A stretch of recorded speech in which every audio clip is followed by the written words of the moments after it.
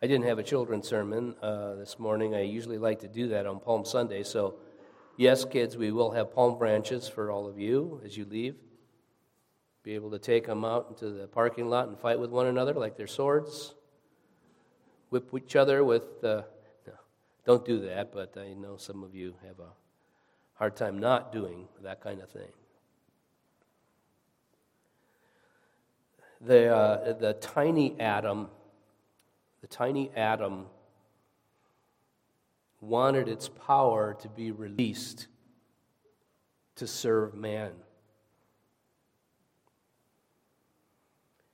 We didn't know, did we, that since the beginning of time, God had planted unimaginable energy for us in the atom.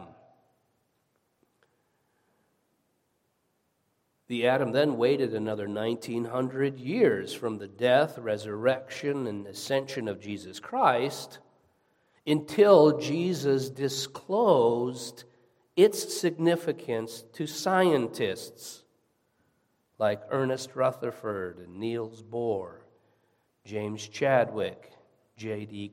Cockcroft, Ernest Walton, M. Stanley Livingston, Milton White, Ernest O. Lawrence, Otto Hahn, Fritz Strassmann, Otto Frisch, and Lisa Meitner. These people, whose names you don't know, probably, were working on different projects in various places across the globe, but the time came and the atom was split. Nuclear energy was its gift for man's use. Of course, it needs more work. We have to learn better ways to deal with the dangers of its byproducts, radioactive waste. But what a huge difference it is, efficiently and cleanly providing electricity for people across the world, as compared to coal burning and other ways that electricity have been created for hundreds of years. Well, I got to be careful with the hundreds comment, but we'll be showing that too, how to take care of these things. I was on a survey trip in Iowa at an energy plant, and as we're driving along, and I'm looking at doors on locks on doors and so on, we're driving past a lot of these solar panels that were also at this site. The site was a natural gas production plant. But as we looked at these solar panels, I said afterwards to the guy I was driving with, I said, listen, what I hear as this solar energy, it doesn't pay for itself at all. And I also hear that the wind turbines, it would never make it if it had to rely on its own financial capital, okay, as a business, in other words, it would never make it. He said, no, it wouldn't, neither one. He says they're all subsidized by government money. And I don't agree so much with the subsidies of government money for such things, but I don't doubt that we've come a long way in regard to solar energy, and we come a long way in regard to harnessing energy from the wind, and that maybe Christ will open those doors further for us to learn from as well. But I said to the guy, tell me, please, that they haven't walked away from nuclear energy because of the harmful effects it can have. He says, no, they haven't, because I know they've actually closed down nuclear plants because of their concern about the waste. He says, no, they haven't. They actually just opened up a nuclear site in Illinois. I said, good. Because it would be foolish of people to just consider something totally wrong and off limits because we haven't figured out the problems yet. Maybe you put something on the shelf for a while. I understand that. But nuclear energy is a huge gift from God. Energy production is a wonderful example of mankind ruling and utilizing created things for good. Men, women, and children are supposed to rule the creation for God's purposes. And because of man's rebellion, people's success has been limited, and it's even been destructive at times. But we're still to do it. Paul told us in Romans chapter 8 that the creation waits with eager longing. It waits for what? It waits for the revealing of the sons of God, us, Christians. For the creation, he says, was subjected to futility, not willingly, but because of him who subjected it, in hope that the creation itself will be set free from its bondage to corruption and obtain the freedom of the glory of the children of God. For we know that the whole creation has been groaning together in the pains of childbirth until now. And not only the creation, but we ourselves, who have the first fruits of the Spirit, groan inwardly as we wait eagerly for adoption as sons, the redemption of our bodies. So Paul tells us here that the creation wants to be set free from its bondage to futility. It wants to fulfill all of God's purposes for it.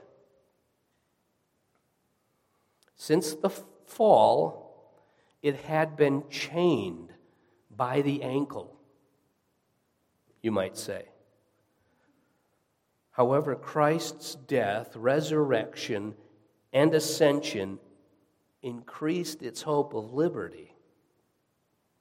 All authority in heaven and on earth had been given to Jesus. All authority. And Jesus is the restorer of liberty. So now creation's freedom gets realized whenever a person becomes a Christian to do the things God's way. Every repentant sinner who becomes a child of God is an encouragement.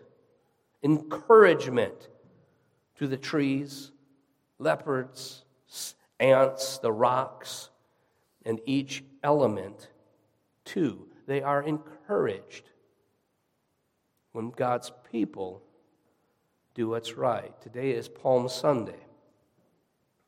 The Sunday Jesus rides into Jerusalem on the back of a colt. That's a great honor for a colt. No colt has ever had such an honor. Well, because the prophet Zechariah foretold this would be a colt, right? That he would come in peace, that Jesus would come in peace. It had to be a colt. It wasn't going to be a horse. That's how kings would approach. Kings would approach, if they came in peace, on a colt, on something lowly. Whereas if the king came in for war, he'd come in on a mighty horse with his men around him. Jesus came in on a colt. About 500 years prior to this, Zechariah, the prophet, he gave the people a picture of Messiah's coming. It says this, "Rejoice greatly, O daughter of Zion. Shout, daughter of Jerusalem. See, your king comes to you, righteous and having salvation, gentle and riding on a donkey, on a colt, the foal of a donkey." Zechariah 9:9. Matthew, in his gospel about Palm Sunday, actually quotes this verse from Zechariah. So here comes the king. And his approach, it should evoke praise. The people should have rejoiced over Jesus, the Son of David, for he offered peace. He would bring peace. Zechariah, back in that prophecy again, right in the next verse, went so far as to say that the king, as he comes, he will proclaim peace to the nations. His rule, it says in Zechariah still, will extend from sea to sea and from the river to the ends of the earth. This is the one coming in on the colt. This is what Zechariah said, how he would come in and then what he would do. It is time. Jesus, the Son of David, is about to take his rightful seat on David's throne to establish peace on earth. And he will officially be installed at the ascension 47 days from right here, from this day.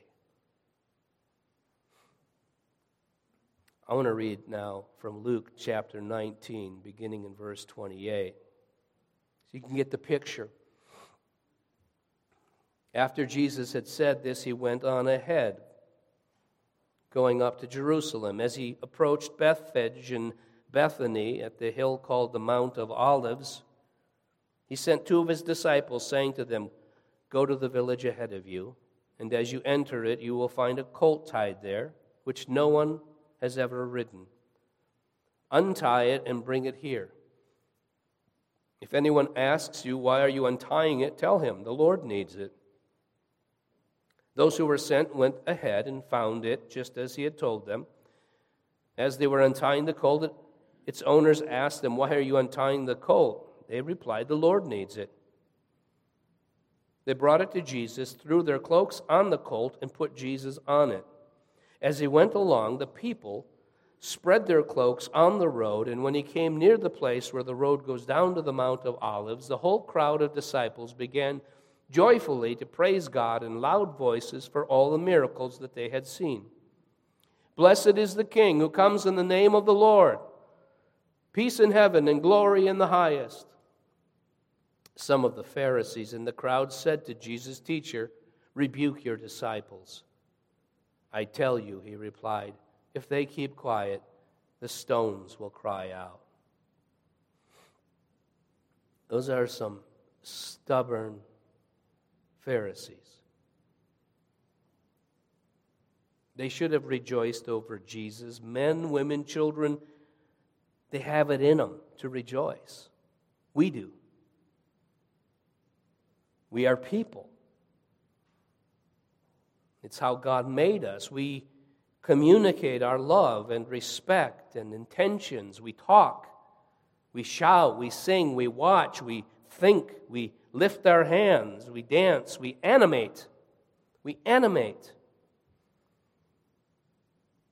God made us in His image. And many in Jerusalem and the area are exalting the Lord. The crowd of people spreading their cloaks, palm branches, shouting joyfully, dancing and moving with him in procession. The excitement, it fills Jerusalem.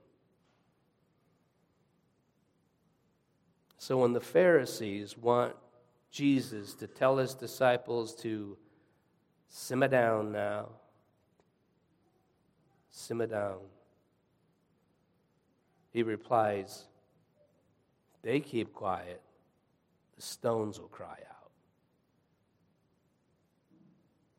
That's a wonderful way to put it. Jesus speaks in hyperbole. Hyperbole, what is that? It's a figure of speech exaggerating something. It's not literal.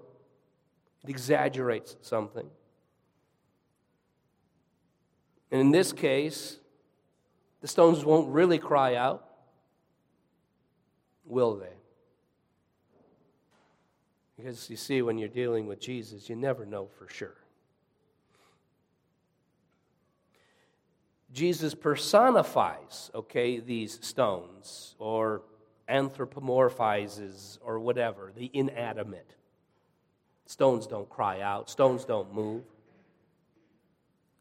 To suggest that the rocks will do things only people do and take over and begin cheering if he stops the people from it.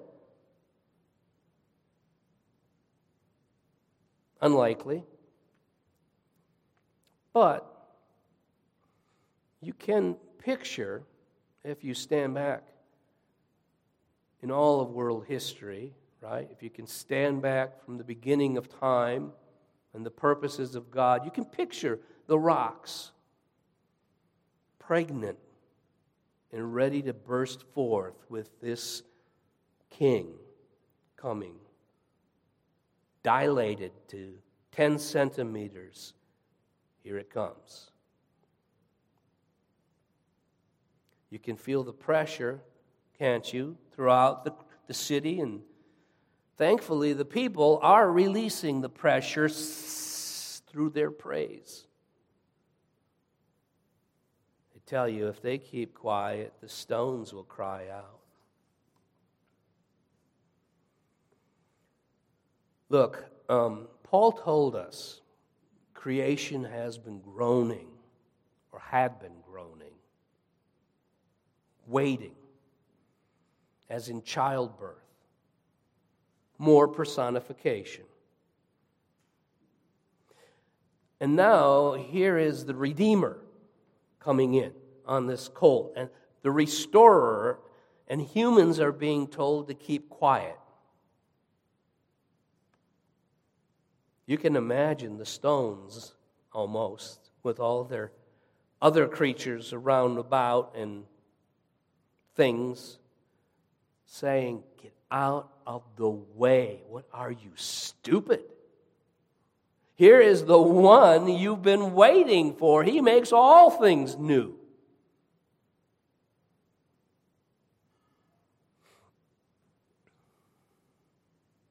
What if every animal could talk?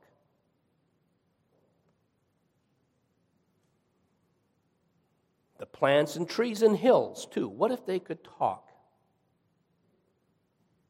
Maybe not talk per se, but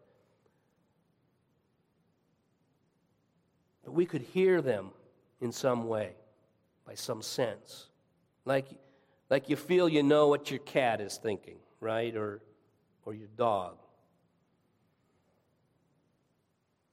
Well, imagine you have that same sense about the willow tree in the backyard here, or a hummingbird. I know what he's going to do. I know what he's thinking. Or a mountain peak, or a chunk of 2x4 laying in your garage.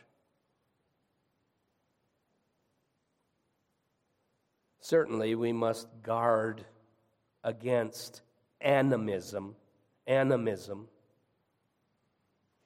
Many have been misguided by holding such views of God's creation, animistic views. We don't believe other created things have personhood.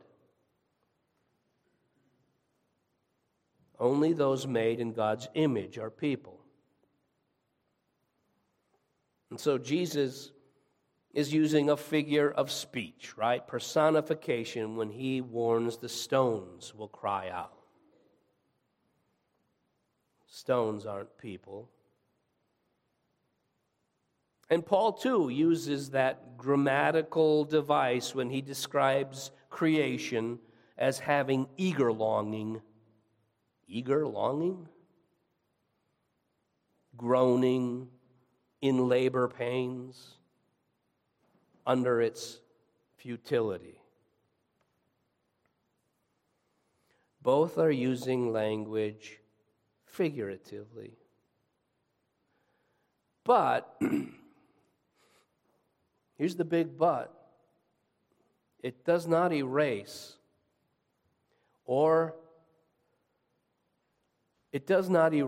an implied truth bound up in what they're saying. Here's the truth. Both Paul and Jesus are suggesting that it's not just people who are relieved. It's not just people who, in a sense, are restored by the Son of God, but all of creation is made whole again.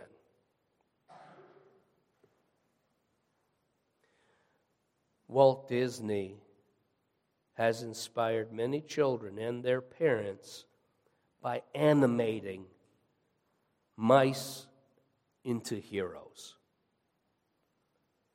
Evil cats, birds that flit about and tend to young girls, broomsticks that clean like a maid, motherly teapots, friendly cups, servant-hearted candlestick holders and clocks, and on and on. It's a wonderful world of Disney. And the delight of it is that you feel harmony can exist. Things can work together within the created order, all the way. Except, of course, those people and creatures that are on the wrong side and will lose in the end. The rest of us will be good.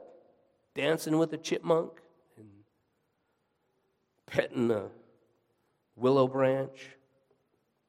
We want that kind of world on some level. And it sparks our imagination that created things can work together. Imagination is an important thing. Scientific developments don't take place without someone wondering, what if? What about?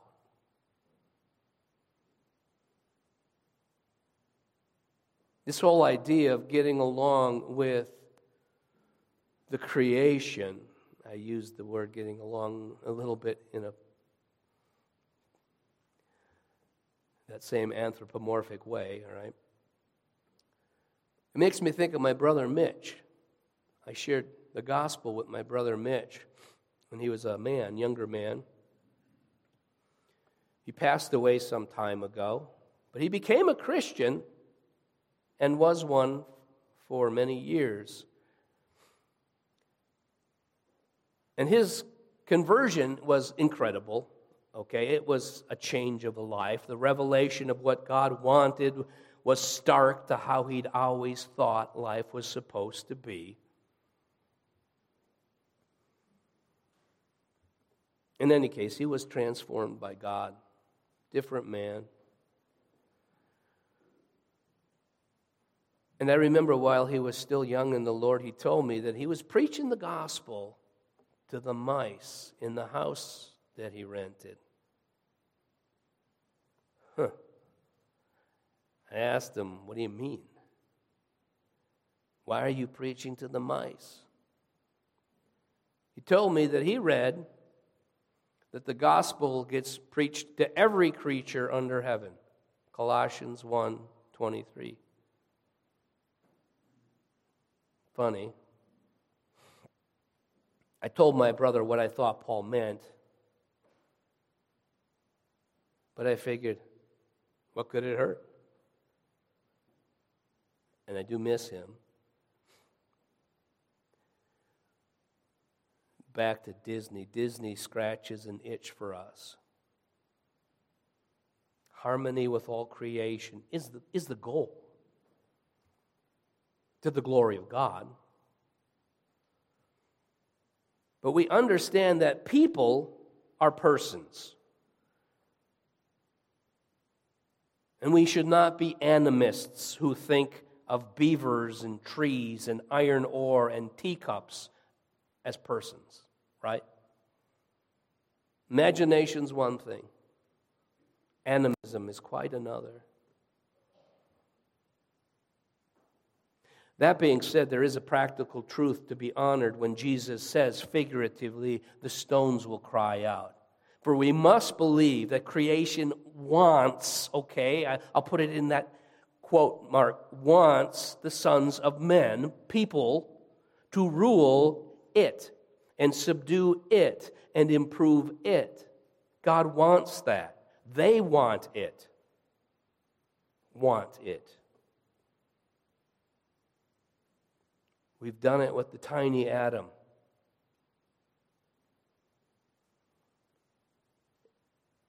If Jesus showed us that, what lies ahead? Think of how readily the creation complied with Jesus' desires. He decided water should turn into wine. It did. He wanted to feed thousands with 5 loaves and 2 fish. It multiplied to make it happen. The water refused to engulf him when he chose to walk on it. You might say it complied. Even those created demons scurried away when the Lord rebuked them. Yeah, the earth and heavens have been listening to him, doing everything he's commanded since forever. So if it hasn't all been right, and it hasn't all gone the way it should seem to go, why is he holding back?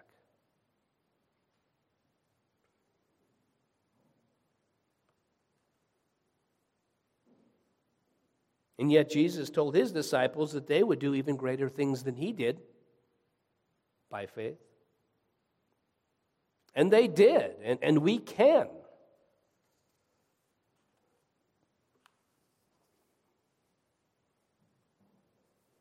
But it won't be those unbelieving Jews, those Pharisees in the crowd and all the rabble that they stirred up to crucify the Lord. It won't be them who will do these greater things, those who refused him. Those unbelieving Jews who plotted his death and chased after his disciples for many decades afterward. It won't be those that he will work through and conquer the nations and change the world. They will not find support or gain compliance either from the created order. They are the types who frustrate creation. They frustrate creation. All unbelievers frustrate the order to some degree. And even we do, don't we? By our sin. We frustrate the created order. In fact, of those rebellious people, Jesus predicted destruction. It says in verse 41 and 42, as he approached Jerusalem and saw the city, he wept over it and said, if you, even you, had only known on this day what would bring you peace, but now it is hidden from your eyes. And do you know what kind of language he turns to in the Olivet Discourse? You know what kind of language he uses and says and describes that will come upon them, right? It is not the good language of creation, but it is the language of decreation. Hear that. It is the language of decreation that he preaches to them. The language of creation sounds like this. Genesis 1, 16 through 19. And God made 2 great lights, the greater light to rule the day and the lesser light to rule the night. He made the stars also. And God set them in the firmament of the heaven to give light upon the earth, and to rule over the day and over the night, and to divide the light from the darkness. And God saw that it was good. And the evening and the morning were the 4th day. That's the language of creation. That's good stuff. Those lights were placed firmly for us. The sun, the moon, and the stars, they are good for mankind. they are good for all creatures. But for those Jews who refused the Son of God, they would be undone. They would be broken apart. So for them, Jesus uses the metaphoric language of decreation. Shall the sun be darkened, and the moon shall not give her light, and the stars shall fall from heaven, and the powers of the heavens shall be shaken. That's not literal. That's figurative. But it's true for them. This is the future for those whom he often wanted to gather as a hen gathers her chicks, but they refused him and killed him. So in 70 A.D., they were left. Their nation can anticipate decreation. 70 A.D., they were left without a temple, without sacrifices, without a priesthood, without a king, without a city, and without hope. The language of decreation. You've got to understand that, or you're still going to be reading Matthew 24 and 25 all wrong. But you and I, because of the gospel brought to us, what do? Well, we spend our lives spreading our cloaks down and putting palm branches on the ground. We show him honor, don't we? We should, in all we do, show him honor. The created order responds well to such people. And when you've got a nation or a country filled with such people, that country prospers. Things seem to fall into place. That kind of country leads the world. Hosanna to the Son of David. Blessed is he who comes in the name of the Lord. Hosanna in the highest. Friends, this is the triumphal entry, and Jesus Christ was and is the fulfillment of the promise and the prophets. We get it. And be sure, every molecule that goes together to construct the entire rest of creation, every molecule gets it too. Let us pray. Lord, I pray and I ask that we would be eager worshipers, that we would be eager people who are made in your image, that we would be eager people to take dominion and rule in the earth and appreciate all that you've given us in creation. You are a great God and a great King.